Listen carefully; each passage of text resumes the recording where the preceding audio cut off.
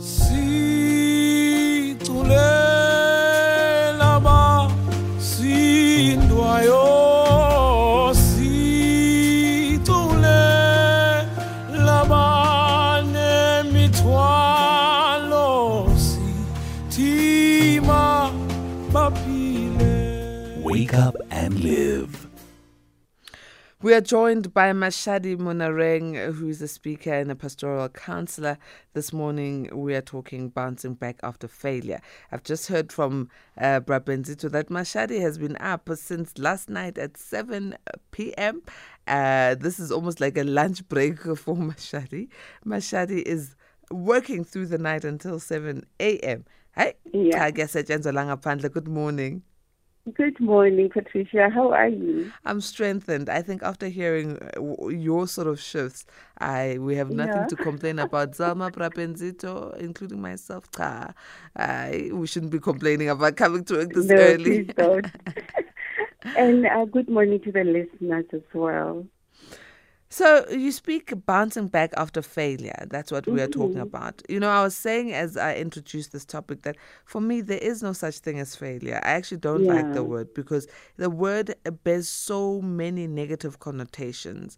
I usually say we fall so that we can get up, dust ourselves off, start walking again, baby steps, up until we are strong enough to run. There is no failure. However, explain to us what you are referring to when you say failure. Are we talking setbacks here? Are we talking schools issues or businesses that fail, relationships that fail? You know what? I used to hate the word as well, Nay. And until I stumbled upon a book by John Maxwell, Failing Forward. And he taught me to actually embrace the word failure. I'm going to hear it over and over, even if I don't like it. People like negative people who don't want me to prosper or anything like that will always remind me, and they will call it failure. So I was like, you know what? I have to learn to accept that there is a word failure and it's alive, and we meet it every day. It's setbacks. It's not only at school. It can be at school. It can be in your business. It can be in relationships. It can be just in life in general. You know, whatever you set yourself to do, just know that failure might come visit, and when it visits, don't be afraid of it. We're so afraid of it that when it comes, we feel it's the end of the road. But failure is actually an introduction of your new self. It actually assists you to redo whatever it is that you tried to do and that you thought you would not do, or that you thought you failed, and actually excel in it and be a pro. You know, you just repeat until you become a pro. Yeah. So, you know, in order for one to be ahead and not necessarily experience devastating failures or setbacks, one always needs to be prepared. How do we prepare ourselves? You know what? I think the listeners are going to get used to me say this over and over. You have to know where you're going. Otherwise, you don't know what to prepare for. You know, if you have a vision, if you have a plan, if you have a goal, then you know what to prepare for, and then you know how to prepare, right? I always say, refer to the nursing process. I'm a nurse, by the way, that taught me to deal with life differently, to assess the problem, or assess where you want to go. Assess to see, are you needed? Will you be paid for it? What is it that you want to do there? Should you be there? Things like that. What are you going to need? What are you going to need? And then you plan you diagnose to see, okay, if there are pitfalls, how am I going to, what are the plan B? Should A fail, what is B going to be? Or where will I get B and C and whatnot? And then you can plan. So with your planning, you have a full knowledge of where you're going, what you're going to need, what you're going to do, everything financially. You know, sometimes we plan, but we are afraid of planning our finances to say, okay, this is, maybe I want to study something, or maybe I want to start a business or something like that. Let me make an example about a business. I want to start a certain business. I don't want to face the fact that I don't have capital. I don't even want to talk about it. So I plan everything else. I assess and I do everything else except the finances. And then when I'm done, instead of implementing, now I'm stuck because the one thing that I was afraid to confront is now looking at me in the face. So we need to plan even the finances as well. And then after that, you can start implementing. I don't Once know. you've implemented, Yeah, go ahead. yeah. Once you've implemented your plans, then you have to evaluate. Am I reaching the goals that I wanted to reach? Am I doing what I wanted to do? Am I doing it the way I plan to do it? And then you start all over. So what I wanted to say when you were speaking about planning is that a lot of people just don't plan. No, A lot of don't. people are impulsive about everything when it comes to life. It's sizobona, we will see. And once you try to become, a planner, especially with things that have to do with the rest of your family or your organization, like for instance, what we do here behind the scenes. If content producer does not plan, it makes it difficult for technical producer to know how to move forward. It makes it impossible for the presenter to know what to do. So the planning involves everyone, but we are all responsible for it, but we are all negatively or positively impacted if there is no planning, right? Just like in the household, if you are planning on saving, like the example you've made, the entire family needs to be involved. You can't say we are going to KZN, but then you have not planned for how to get there. Are we driving there? Are we walking there? Are we cycling there? What is it that we are doing? And everyone involved in that journey needs to be prepared. But I've seen, especially with leadership, people will see the problem, they'll assess, see the problem, so they diagnose it, they'll plan. Dololo and implementation. So there's nothing to evaluate. Can we please help people implement? How do they implement? You can't just give me, a plan and do nothing about it. You know what? I'm not sure if I should really talk about leadership that much in terms of implementation. I want to talk about us. We are leaders in our own right. Yes. Right? If we have a plan and we need to implement, obviously with that plan comes the policies and the procedures that we need to follow. And so sometimes nobody can really come to you and say, this is the plan and this is how I want you to do it. You have to be creative. Remember, what I like about implementation is that when you do it by yourself, you govern yourself, you lead yourself, somehow you reach out to yourself and find out things, your potentials that nobody else knew you had. And so in a way, you are actually even paving your way out of the organization or maybe up into the leadership where you will do it better.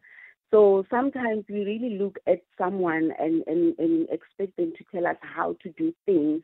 Sometimes it's frustrating, but I love that frustration. I love that frustration because now it teaches me to now look into myself and bump into things, come back and find the roots. By the time I'm done, I'm empowered, and I've done that for myself, by myself, and nobody can actually even point to me and say I made you, because I've done it myself.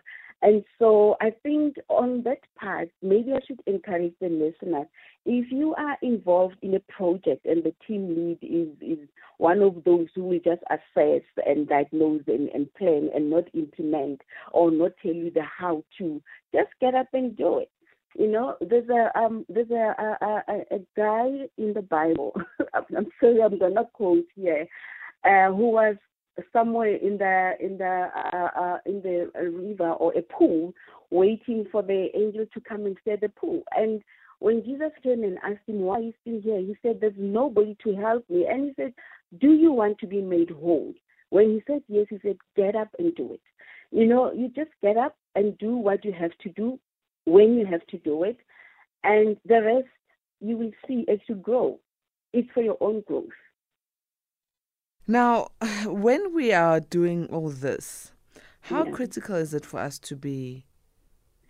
How critical is it for us to be persistent and resilient? Because, You know, angisho now I've planned, I've diagnosed, I've prepared, I'm implementing. There are whirlwinds in English that come from external factors. So I gave the example of us as a team that are this side, right? So let me give an example. But Ben has done his planning as a content producer. He's communicated to Zalma, who's the technical producer, so that everything is fine. And then Patricia is told, yes, this is what you need to do, so she now needs to implement on air. But we are all working together. Then Patricia has trouble with let me see. She has trouble waking up in the morning, so I end up not getting here. It's vungu vungu for Braben, it's vungu vungu for Zalma, right? Yeah. And how do they become resilient and persistent when there's an external fact? Because it's an external thing. It's not their fault, but their job's also reliant on it. That the alarm didn't ring. I didn't hear it. I overslept. I didn't make it to the show. I'm figang. So what is it that we do to remain resilient and persistent despite the external things? You know what? Okay, if you set your alarm and your alarm did not ring or you overslept or anything like that, forgive yourself. Get up and do it again. That's all I can say for that. But there's something interesting. When opposition is a human being, it's difficult, right? Because now we're talking about even personality clashes. We're talking about attitudes. We're talking about You have to be strategic. You know, as someone who's got a plan, to bounce back, you really want to get to this goal. You have to have a plan. And humility will take you too far, I must say. You know, there are people who you need to calculate with. Sometimes it's annoying, if I might say it. But you know what? For your own good, you just humble yourself. You don't allow yourself to become a doormat. You're still assertive. You're still professional, but with humility.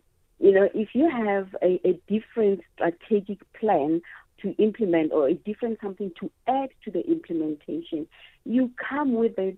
Sometimes, you know, with the gifted people, gifted people, you know, they get this excitement, where they come out as arrogant. But they're not arrogant, they're just excited. You know, they're like the Josephs of the old times. They see a dream and they see how it can be done, and they see it can be done tomorrow. And for some people, it's like, really now, you know, how do you think we can achieve this? So, you know, I always say to the gifted people, tone down, tame yourself, and, nurture and protect your gifts. Let me put it that way. Cover your gifts in such a way that it's not intimidating to other people, and find strategic plans, ways and ways to speak so that somebody can receive you. Sometimes you don't have to speak, you just have to do. And then somebody will say, oh, I didn't think it could be done that way. And then you've achieved the goal. You don't say, well, you know, you don't become arrogant about it. You just smile and say thank you and move on and do it again. Continue to showcase your gifts silently, so not intimidating anyone. Well, to the example I gave, Zalma Brabenzito, it has not happened, but should it happen, I would expect that because you are resilient and you are persistent, someone will come and take the mic and make sure the show goes on. Between the two of you, that side, you cover up for a sister, right? Zalma is not agreeing, but Ben is smiling and is like, hey. What are you saying? But that's resilience. You know, you forge forward beyond the circumstances. We need to also be flexible. And people usually, when it comes to certain areas of their lives, lack flexibility. And I feel that's where people end up feeling stifled and end up failing, if that's the word we should use, because you are feeling too overwhelmed. You want things to be rigid. If things are not done this way, then they're not good enough. Yeah. So how can we increase our flexibility in order for us to be able to bounce back should we fall or fail? I think this time you have to guard your anxiety portals. I love the word portals. I don't know. Because, you know, when you know that you're someone who gets anxious easily, you have to know yourself, to a point where you can actually tame yourself and understand that when you're supposed to go left and you see an arrow saying go right, if you feel anxiety at that moment, yes, feel it now, get it over and done with, go left. It's not easy. It's not easy. Sometimes you will beat yourself up. Sometimes you will shoot yourself in the foot. But then that's what I'm talking about when I say you have to expect that when it happens, you forgive yourself, you give yourself a chance to do it again. There's no formula for anything. All of us, even though in school we get formulas for certain things, you will see that research also has a window that allows a question to be redone and researched, because nobody really has a formula to say this is it and nobody can do anything about it. It should be done this way. So sometimes you also get your own formula that will get you to the same result as somebody else or as whoever that maybe is your role model or anything like that. But you don't have to go the same way as them. You don't have to go the same route all the time.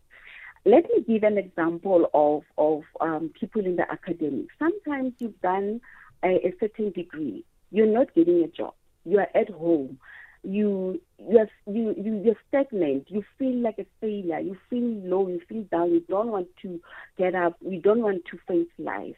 Why don't you look at another degree or diploma or whatever certificate that you can do, even if it's not in line with what you've done? Something that is in line with your potential. We have a lot. We have a lot of talents, by the way. We have a lot of potential. Some of them we have not even tapped into. You find that you are focusing on something. Meanwhile, if you actually take a turn to something else, you will get to that which you want to get to faster than waiting. So be flexible like that. Don't be afraid to start something new at all. People usually experience setbacks or failures, forget to be in the moment and appreciate and be grateful for the small things. So it's, I really don't want to do this shift. Oh, no, I'm tired of doing this shift. Yeah. And then they forget this shift is employment. Be grateful. Yeah. This shift is an opportunity to earn an income and put bread on the table. Be grateful. You actually are healthy and alive to be doing this shift. Be grateful for the health. So can we talk about cultivating the attitude of gratitude? With this one, honestly, you have to write things down. You can't remember everything. You have to give yourself time. Have a conversation with yourself. Look back at where you're coming from until now and take everything that you did good that has ever happened in your life and be thankful for that thing. Most importantly, be thankful for life. In this era that we are living in, if you're still alive, some, had to fight through COVID. Some never even caught COVID. We just heard about it, we saw it. Some of us, in the health sector, we worked with it, but we never caught it. That on its own says a lot. You have a second chance to do something, and then you have to be, you have to focus on your purpose.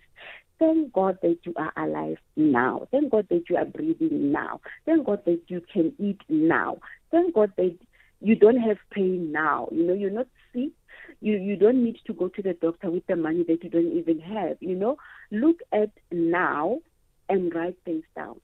What is it that I'm thankful for? From where I'm coming from until now. And learn to live life now, today. Live in the now. Don't focus more on where you're going and why it's not happening and, why me, why that. Who must go through it? If it is not you, who must go through it? Nobody wants to go through it. If there's anything, you're going through it because you are strong enough to handle it. If it is not your neighbor, it means your neighbor maybe could commit suicide if they had to go through what you are going through. So be thankful for what you have now, and it helps you. You know what? Gratitude opens up a lot of opportunities for you to think without pressure. You know, you are able to smile and say, wow, if I could go through this and be alive today, then it means I could do it again. And then you look back and think, what did I do differently then? What can I take from there to use now so that I can get to my next level? Gratitude. Yeah. And then there's one thing. We are not kind to ourselves. We are not patient with ourselves.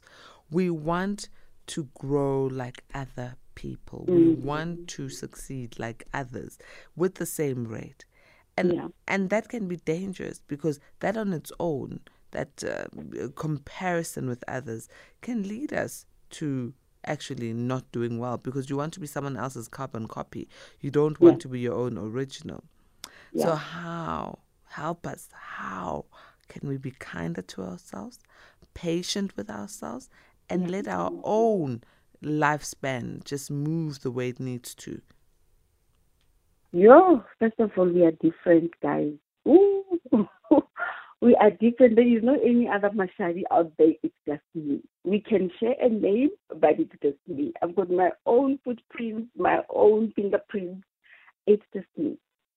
If I want to copy someone, I rob myself of the opportunity to become my true self and to get to know my true self. So I have to be myself. And I have to be patient with myself and understand that, you know, there are people I love. I call them late bloomers. You know, we look at them and we think really there's nothing going on for them. Meanwhile, actually, their life on its own, it's sort of like a testament, like a book. You look at them, you realize that this person has been through X, Y, Z, and yet they are here. Look at them now at this age. I have my sister, my mother's firstborn. She became a teacher at the age 56. Nobody thought she would do it with a degree, you know. And I look at her and I'm like, oh my word, she's been fighting all her life to be something. She cooks in the States. She sold whatever, La Vita's, name it, she sold it. And then until she decided she was going to do ABET. Before we knew it, she was graduating with a degree in education, and she's now a full-time teacher. She got her first full-time job at the age of 56. Wow. And I'm like, oh my God, can you imagine if she had looked at her peers and wrote herself off because so-and-so is driving, or maybe started driving at the age of 18, so-and-so started having a full-time job or whatever, 5 properties at the age of 30. Where would she be? I'm sure she would be sitting somewhere, maybe even, you know, giving herself to alcohol, because she would have just written herself off. But she refused. I love the fact that she refused to fall and stay down. She became resilient. She fought. Life is war, guys. I always say when a baby is born, you know, when they start breathing, they cry because it's painful. Ne? It's painful for them to open up those lungs to air. They're used to water in the belly. So it's work. It's hard work for them to breathe. That's why they cry. That on its own must teach you that life is hard work. You can't just, I love the song that we played when we started, "Uzoyithola kanjani phela khoneni." You can't just sit and complain and say, so-and-so is not doing this for me. I don't have a friend. I don't have a family. I don't have. What do you have when inside of you that you can prepare yourself, start doing? If you have, I sold her food at school. I just sell anything. Sell food because it's winter. Do something. You don't know who's watching. You don't know who's looking. True. Now, I'm going to wrap up with us, but before I do so, I think everyone would want to come to a hospital where you are. Where are you? Which part of South Africa are you in? Because I'm in Pretoria. I'm not sure if I should say the name of the company, but my music manager is aware of this. Lela, we want to come to that hospital. It's going to be busy. I'm in South African Hospital. I'm a critical care nurse. And by the way, nursing for me is actually me taking a detour from what I wanted to do, Wow. So when I say sometimes you just have to take a detour, it will take you where you want to go. I'm not talking just for a sake of motivating. I've been through it. Yeah. Well, that's a very interesting one. The detour. Life needs flexibility. So you are a living testament of what you do, and I really appreciate you joining us. Please continue looking after those within your care in the healthcare industry, and continue looking after us as you speak to us about various elements of our lives. Thank you so very much for joining us, Mashadi. Mashadi, is there a way for people to contact you personally for speaking engagements and for counseling? Yes, please. If you want to contact me for counseling or speaking engagement, you can get me on 081-802-6194. Or you can go to my Facebook page, Holistic Wellness Solutions with Mashadi Monareng. By the way, there's a lot of videos there on bouncing back and all sorts of things that you would want to learn in terms of mental health and life in general. Sibong, thank you so very much, Mashadi. Enjoy the rest of your shift. Thank you. You too.